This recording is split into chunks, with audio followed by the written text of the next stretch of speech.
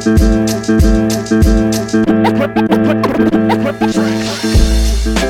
right, Buffalo Bills fans, welcome to another episode of Breaking Buffalo Rumblings. Anthony Marino here with you once again, talking everything Buffalo Bills. Bit of a bonus podcast for you this week. Had a few things on my mind and figured rather than wait till Wednesday, I've got some other things I wanted to talk with y'all then. I figured I would just jump on and share some thoughts with everybody here and some thoughts around training camp. And with this, right, traditionally this time of year as you're coming into training camp, we're thinking about positional battles. We're talking about the depth chart. We're talking about rookies, some of those, those big question marks that would be out there. But, really at this point, I think so much of it, right, it ties just more to, is there even going to be training camp and what is that going to look like? And the fact that there's way too many questions out there and it doesn't seem like enough answers. And really the piece that stood out to me with this, that sort of prompted me to just jump on and chat with y'all for just a few minutes this morning. It was a recent tweet that came from J.J. Watt. And, I look at this, I know some fans might feel differently about J.J. Watt, his performance and coming back and helping the Texans beat the Bills in the playoffs. But I always look at Watt as, one of those guys. I will say he is one of my favorite players that is not a Buffalo Bill. Right. And I think it's just for everything that he does, the way that he plays on the field. Of course, he's dealt with a lot of injuries, but right. I mean, just a high motor player, highly productive, but also I think just for not just maybe him being a leader within his team, but I look at the work that he does off the field. I mean, it will always resonate with me, the work that Watt did to help those throughout Texas, the hurricanes that took place a couple of years ago. And just, it's always one of those guys that you look to and say, okay, here's one of the true leaders in the NFL, and he's not a quarterback, right? I think many of those guys get placed on a pedestal, but for a defensive lineman, for what Watt has done as a player and what he's done off the field, I think he always brings a pretty good perspective. So, it's not a member of the Bills weighing in here, but I think for us, it ties into the entire NFL, which of course includes our team. But anyway, here's the tweet from Watt of what he had. He said, right, in the interest of having everyone on the same page in terms of what we know and don't know at this time, here are a few things I've learned from our 4 NFLPA calls in the last 2 weeks with hundreds of other players. Keep in mind our rookies are scheduled to report in 48 hours.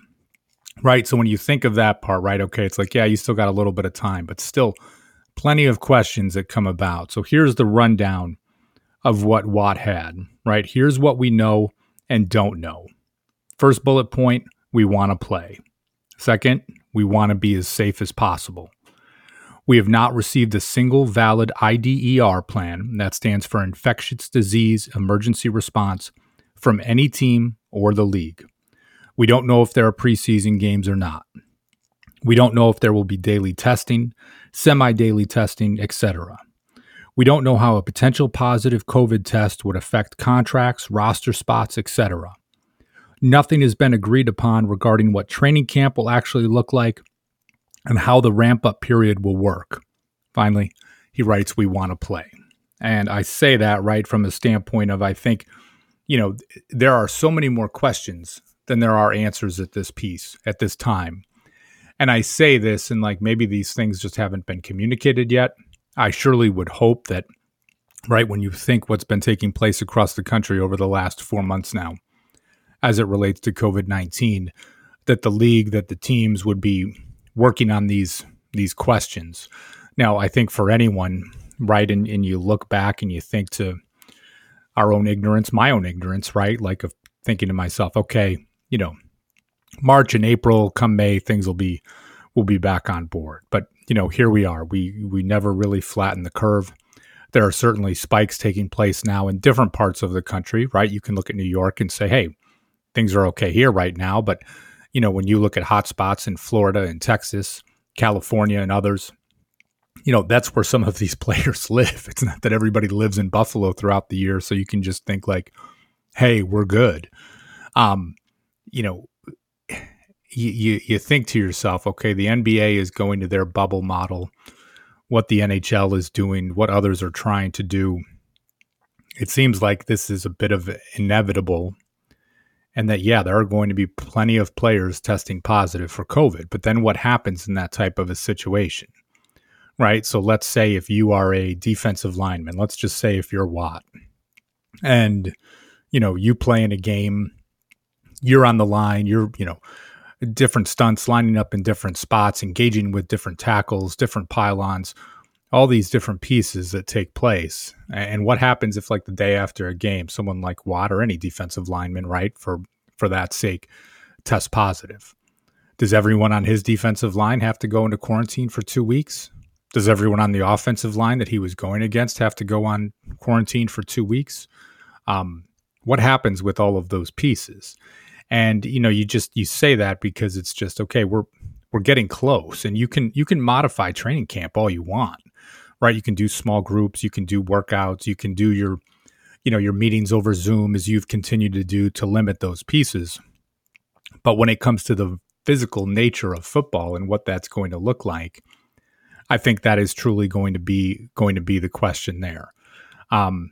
In many ways, right? You look at college athletics, you see, at least with high school athletics, I think there's a lot of planning for modified schedules of taking place after the first of the year, at least with the target that, that's when the a vaccine hopefully will be in place and available for distribution, and maybe there can be some sort of a return to normalcy taking place here. But what I'm trying to say as you go forward with this, I think it's that piece where you talk about the anticipation, you see what the other leagues have done, but Watt really puts it out there, like, with all of these questions, where are the answers? And I think in a lot of ways too, you're going to see players. We've seen comments in the past from Micah Hyde and Stephen Hauschka saying, like, yeah, they're not sure what their level of comfortability is. Now, these are two guys, right? They're established veterans in the NFL.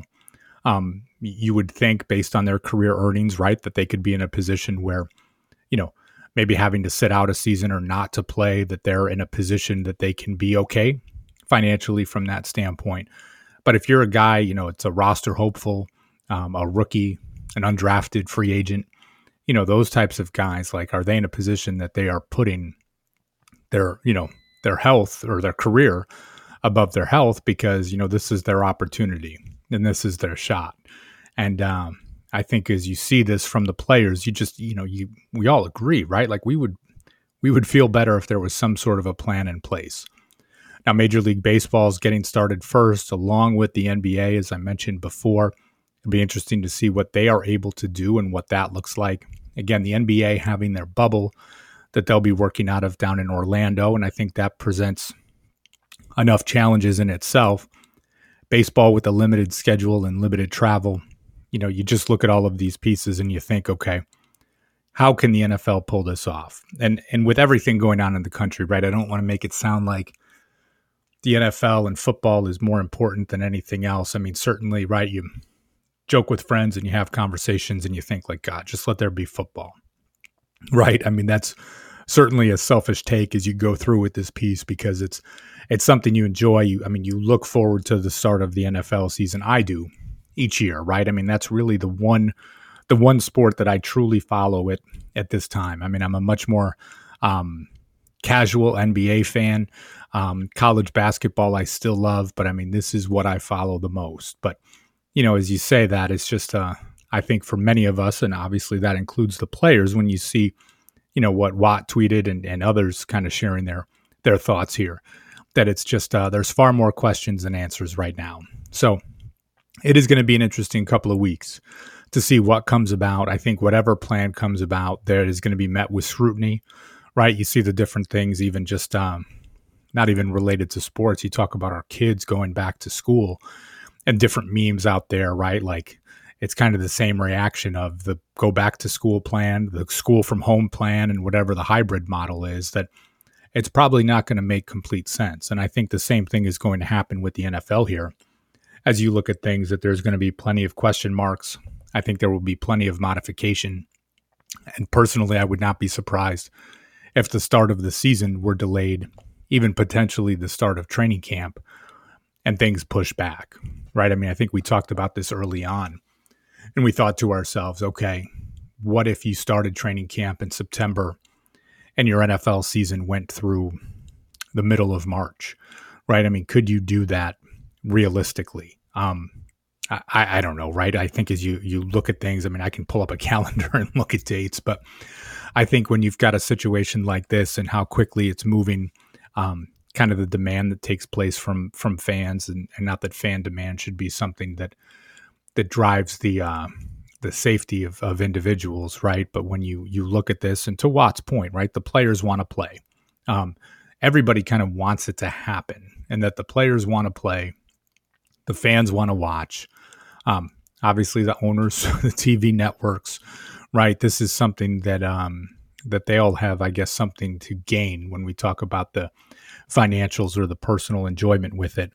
But it's just it's going to be interesting if there's a way that they can do this safely, because I don't think they want to be in a situation. Well, I mean, heck, you look at where the NBA is right now. I still kind of question a little bit why they're coming back to finish a season that is that was put on pause 4 months ago, and what they're doing versus just scrapping things and trying to pick things back up in, late September or October, when the 2020 season would traditionally get started. But anyway, listen, I've been rambling enough here this morning with you. I had some thoughts. I was thinking about that Watt tweet, and it was like, you know what, rather than just have this rambling through my head, let me reach out to y'all and just put together a few minutes on the podcast to share with you. So always appreciate you guys tuning in, checking things out. I'll be back with you, the regularly scheduled podcast, on Wednesday. Talk about some bold predictions for the upcoming season, hopefully, if we have one. But, I think a lot of times when we do this too, you try to stay focused on the football and the fun side of things, because that's why we listen. That's why we follow, and that's why we watch. So thanks again for tuning in. I'll talk to you all soon. Have a great weekend. And as always, go Bills.